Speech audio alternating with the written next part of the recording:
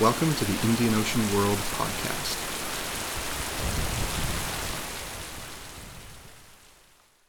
Hello and welcome to the Indian Ocean World podcast. My name is Philip Gooding. This podcast is an interview between Dr. Alexander Joost and Zhexin, two of our colleagues at the University of Salzburg. Dr. Joost is asking the questions. He is a senior scientist in the history department at the University of Salzburg. Within the field of global history, his research focuses on exchange relations between China, the Middle East, and Europe in the early modern period, as well as the history of science and technology in East Asia in general. He has studied Islamic and Chinese studies in Tübingen and Istanbul, and has worked as the head of the European Center for Chinese Studies at Peking University for 5 years. Zhexin is answering the questions, which are about his ongoing PhD research. He obtained a master's degree in interdisciplinary medieval studies at Central European University, Budapest. His studies include historical anthropology, material culture, and animal studies, especially concerning the perceptions and images of horses in 13th and 14th century China and Central Europe. He has been a PhD student at the University of Salzburg since 2015, investigating the history of maritime activities in South and Southeast China and its neighboring regions during the so-called Tang-Song transition period by analyzing official records, inscription sources, and visual materials. He is currently in the final stages of completing his PhD. Thank you also to Professor Angela Schottenhammer of KU Leuven for facilitating this interview.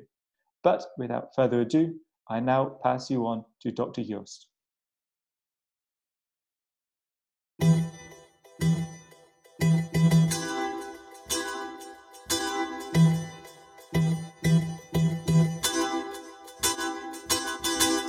Hello and welcome to our new podcast today from Salzburg, and our guest is Zhexin.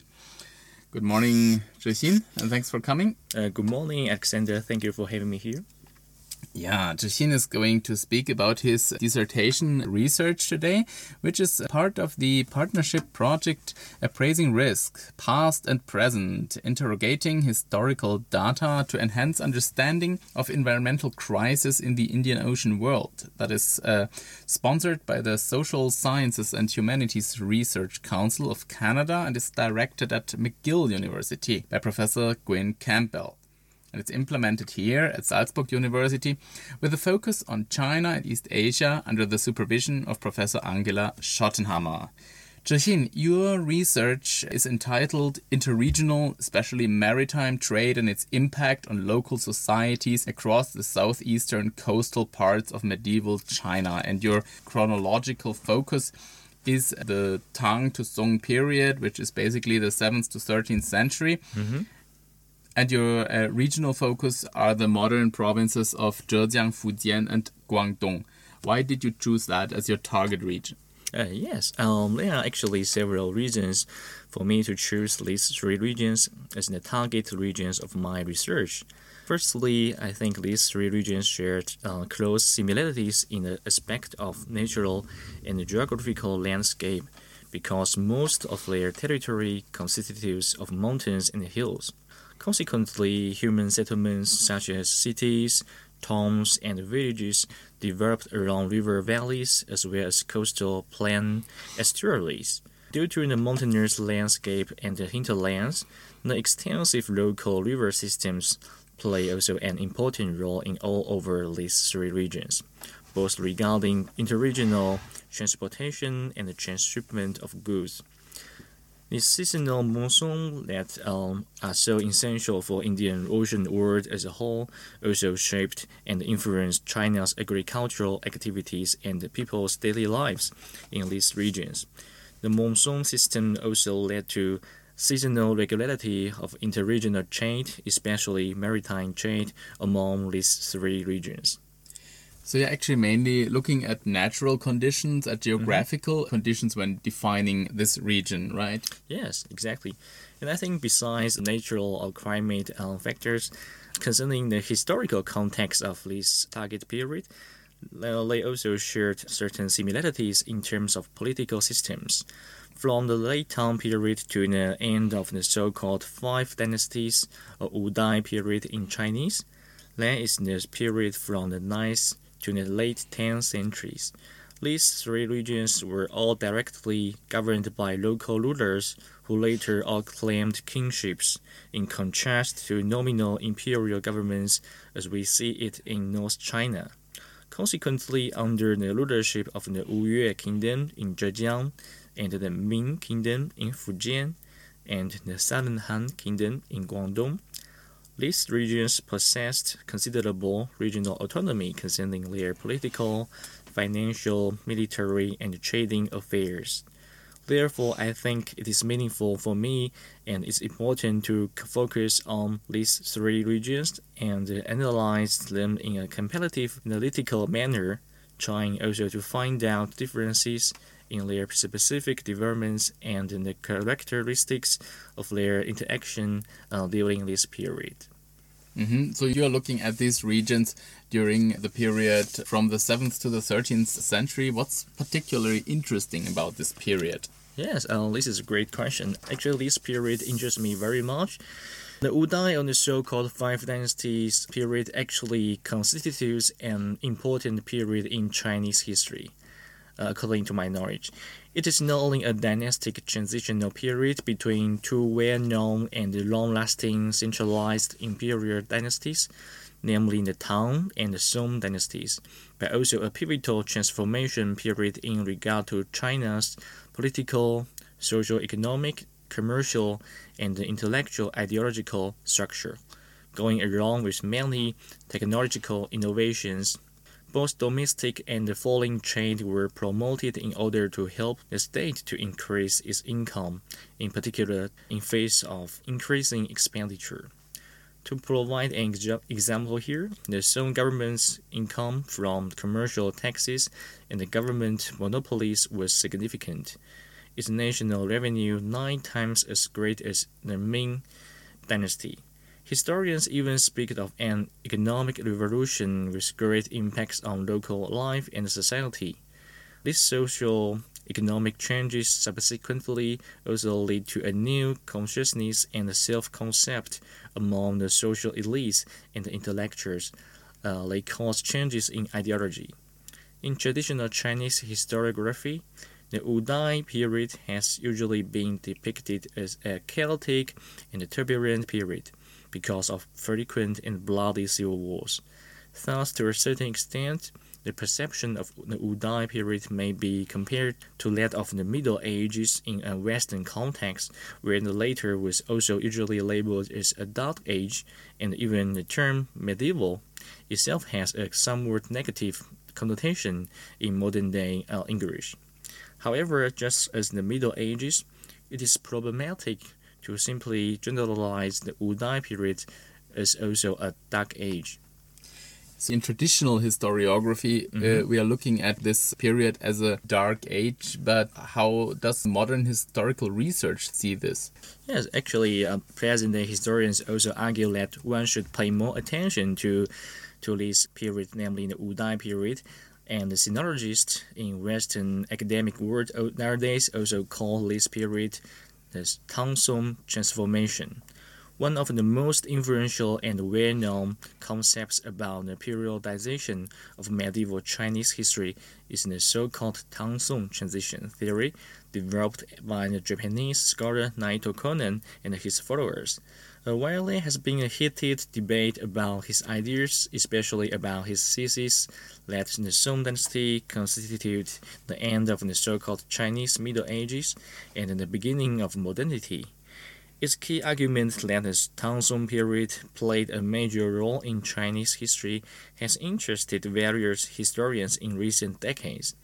In Western scholarship, for scholars who emphasize the important role played by the Song dynasty in Chinese history, social mobility within that so-called gentry society was one of their main concerns.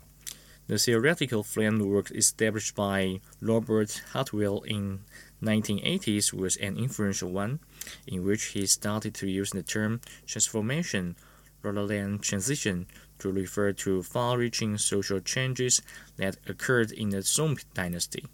Actually, this change of terms wants to imply that while transition is more something passive, something that happens to that period, transformation is something very active. So we are looking at a period that is crucial for the changes that we're witnessing, right? Yeah, it shows some changing and developing ideas in previous scholarship.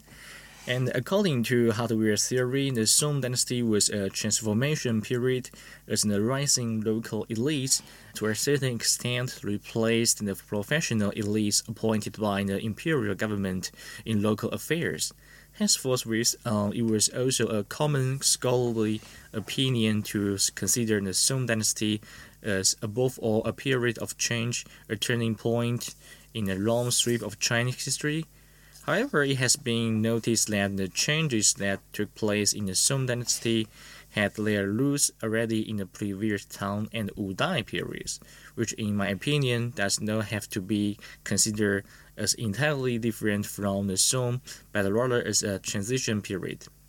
And in his recent article published in 2016, the American historian Hugh Clark strongly emphasized the important role played by the Tang-Song interregnum from a broader perspective of Chinese history, as he argued that those southern kingdoms deserved more attention when one studied the economic development of the later Song dynasty.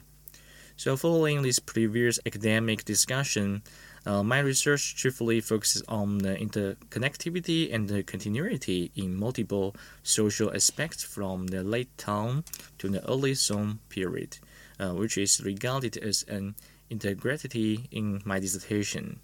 In theoretical aspects, the Tang-Song transition theory mostly provides me a temporal framework for my research, refuting the idea of treating the Tang, the Wudai, and the Song period separately from each other, or to study and understand social changes within this time range.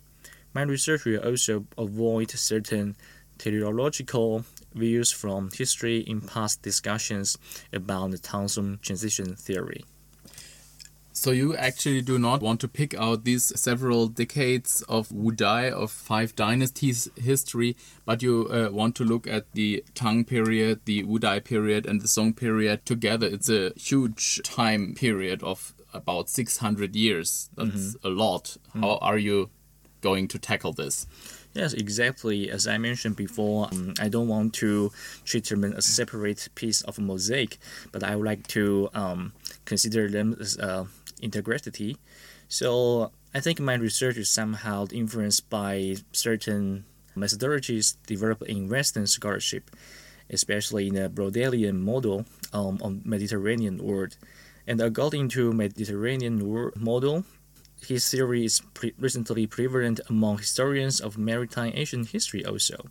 Its two fundamental elements, the concept of the longue durée, as well as the focus on exchanges and human-environment interactions, are both closely related to my own doctoral research, since I attempt to produce a long-term narrative about the dynamics of these coastal regions in southeastern China, including their hinterlands, through looking at the interregional networks of communities, people, and goods. As the American historian Pamela Kersley summarized, the longue durée is the durée that is long enough to recapture a sense of sequence and causation, long enough to transcend the individual and mark the experience of communities, regions, and continents. In the case of Tang, Wudai, Song China, the extensive time range permits me to study the causation of economic regionalism, the formation and establishment of new political institutions, and the transformation of certain local societies, focusing on their interaction between people and their economic activities and their natural, social, institutional, and political environment. You mentioned exchange as a key concept of Fernand Braudel.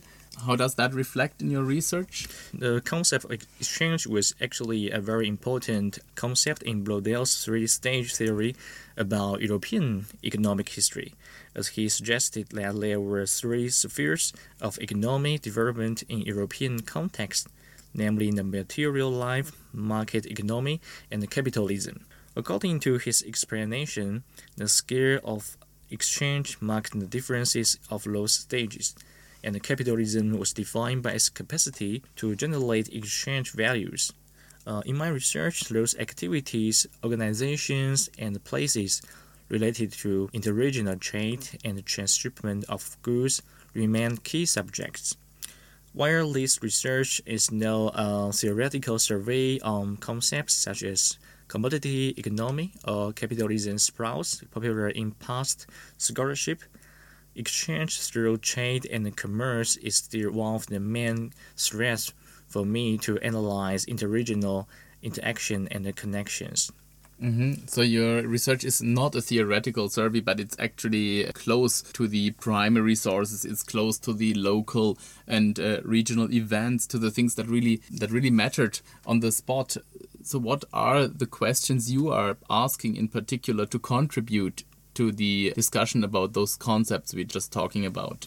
Yes, rather than simply adapting traditional dynastic periodization, my dissertation regards these historical periods ranging from the early 10th century to the late 13th century as an undivided, coherent, transitional time period due to its internal continuities in regional development, the interaction between central and local, and its institutional design.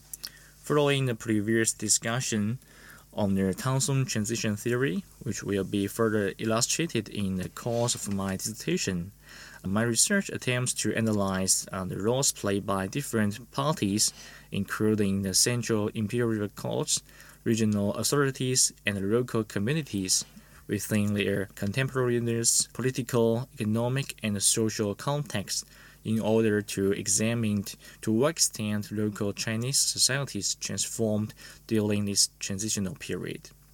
In geographical aspects, my research principally targets on three neighboring coast regions of southeastern China, as I mentioned earlier. With similar geographical conditions, I think the loss of these three coastal regions actively involved in the transshipment of goods within an interregional trading network in contemporary society. In political aspects, the regional kingdoms under investigation enjoyed considerable autonomy since the late Tang Dynasty, which further shaped these regions as three comparatively independent and enclosed geographical units. Consequently, they developed policies and institutions based on local conditions and developed different regional patterns to optimize economic and political profits. Through comparative regional case studies, my research will also discuss the similarities and the differences among these three regional cases and further analyze their causes and influences in Chinese society. To investigate these research questions, a thorough analysis of the interregional interaction between people, their economic activities, and their natural, social, institutional, and political environment between centers and hinterland is intriguing, as is the question how they responded to natural, social, economic, institutional, or political changes. This is where the question of appraising risks comes onto the agenda also, in my opinion. This is where the question of appraising risks comes onto the agenda. In which way? I think here I'd like to provide you certain examples I encountered while dealing with primary sources. One of the most important primary sources for my research are biographical data, which include tomb inscriptions as well as epitaphs preserved in contemporary intellectuals' essay collections. Through reading and analyzing these materials, I found various records related to natural disasters such as typhoon, floods, and widespread disease. Also, these accounts provide information about the impact of such events on local societies. Could you give us an example here? Yes. Here I would like to introduce an example from the collection of the epitaphs composed by a famous Southern Song scholar named Ye Shi, who was active around present-day Zhejiang province. Around the early 13th century, he wrote an epitaph for the mother of a local officer who was the supervisor of the official market at Yuhuan Island by the coast of Zhejiang. In this epitaph, he noted that in the year 1166, there was a huge typhoon hitting this island and causing severe casualties. For example, several 10,000 of inhabitants lost their lives during this disaster. One of the main purposes why Ye Shi mentioned this typhoon was to suggest the contribution of the son of the deceased lady for reconstruction works after the disaster. It still provides us with valuable information about the quantity and the scale of contemporary insular inhabitants, as well as the impact of destructive natural disasters. Yeah, so these regions you're talking about are particularly prone to suffer from those kind of natural disasters, and of course they also benefit from their location at the sea, from the possibilities of exchange that come from this location. But how do the inhabitants, how do people deal with this situation? Yeah, this is a great question because I think in the local societies was not only passively influenced by those natural disasters or natural risks, but also they actively transformed the labeling and the local natural environment and landscape. When I investigate interregional connections between hinterland and the coastal societies, I noticed that the natural landscape of both the coastal and the hinterland regions was shaped and transformed on the basis of the exploitation of local natural sources and the production of commercial goods such as porcelains, tea, and other economic agricultural products. In the coastal regions, local authorities also actively host construction projects for transportation facilities such as building canals and seaports, in order to develop and keep political and economic connection with their allies in northern China through sea routes, where the overland transportation was feared due to civil wars and new territorial boundaries between hostile regional regimes. In the early 10th century, both of the founding rulers of Zhejiang's Wuyue Kingdom and Fujian's Ming Kingdom conducted large-scale dredging and constructing operations on seaports by their royal courts. It is also interesting that both of them were depicted as godlike heroes who had destroyed those huge rocks blocking the seaports with their supernatural power, according to contemporary texts.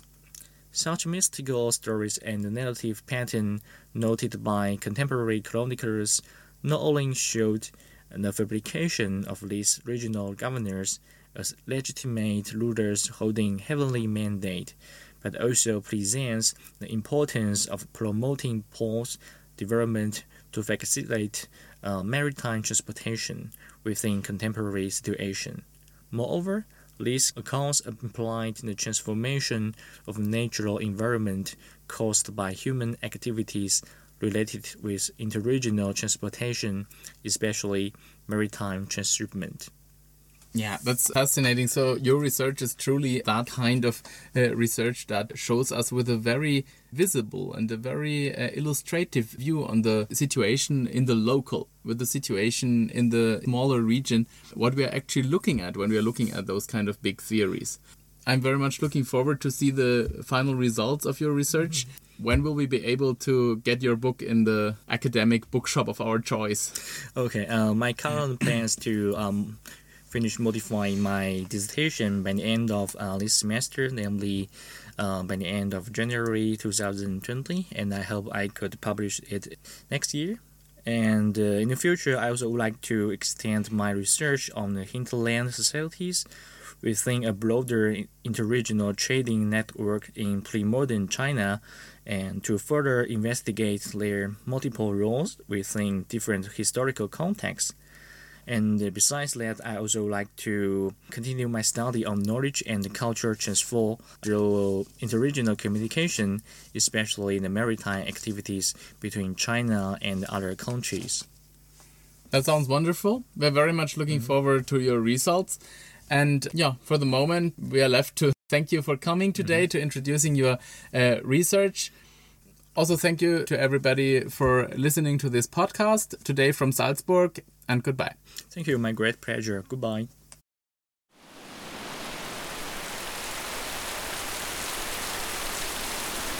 The Indian Ocean World podcast would like to acknowledge the generous support of the Social Sciences and Humanities Research Council of Canada.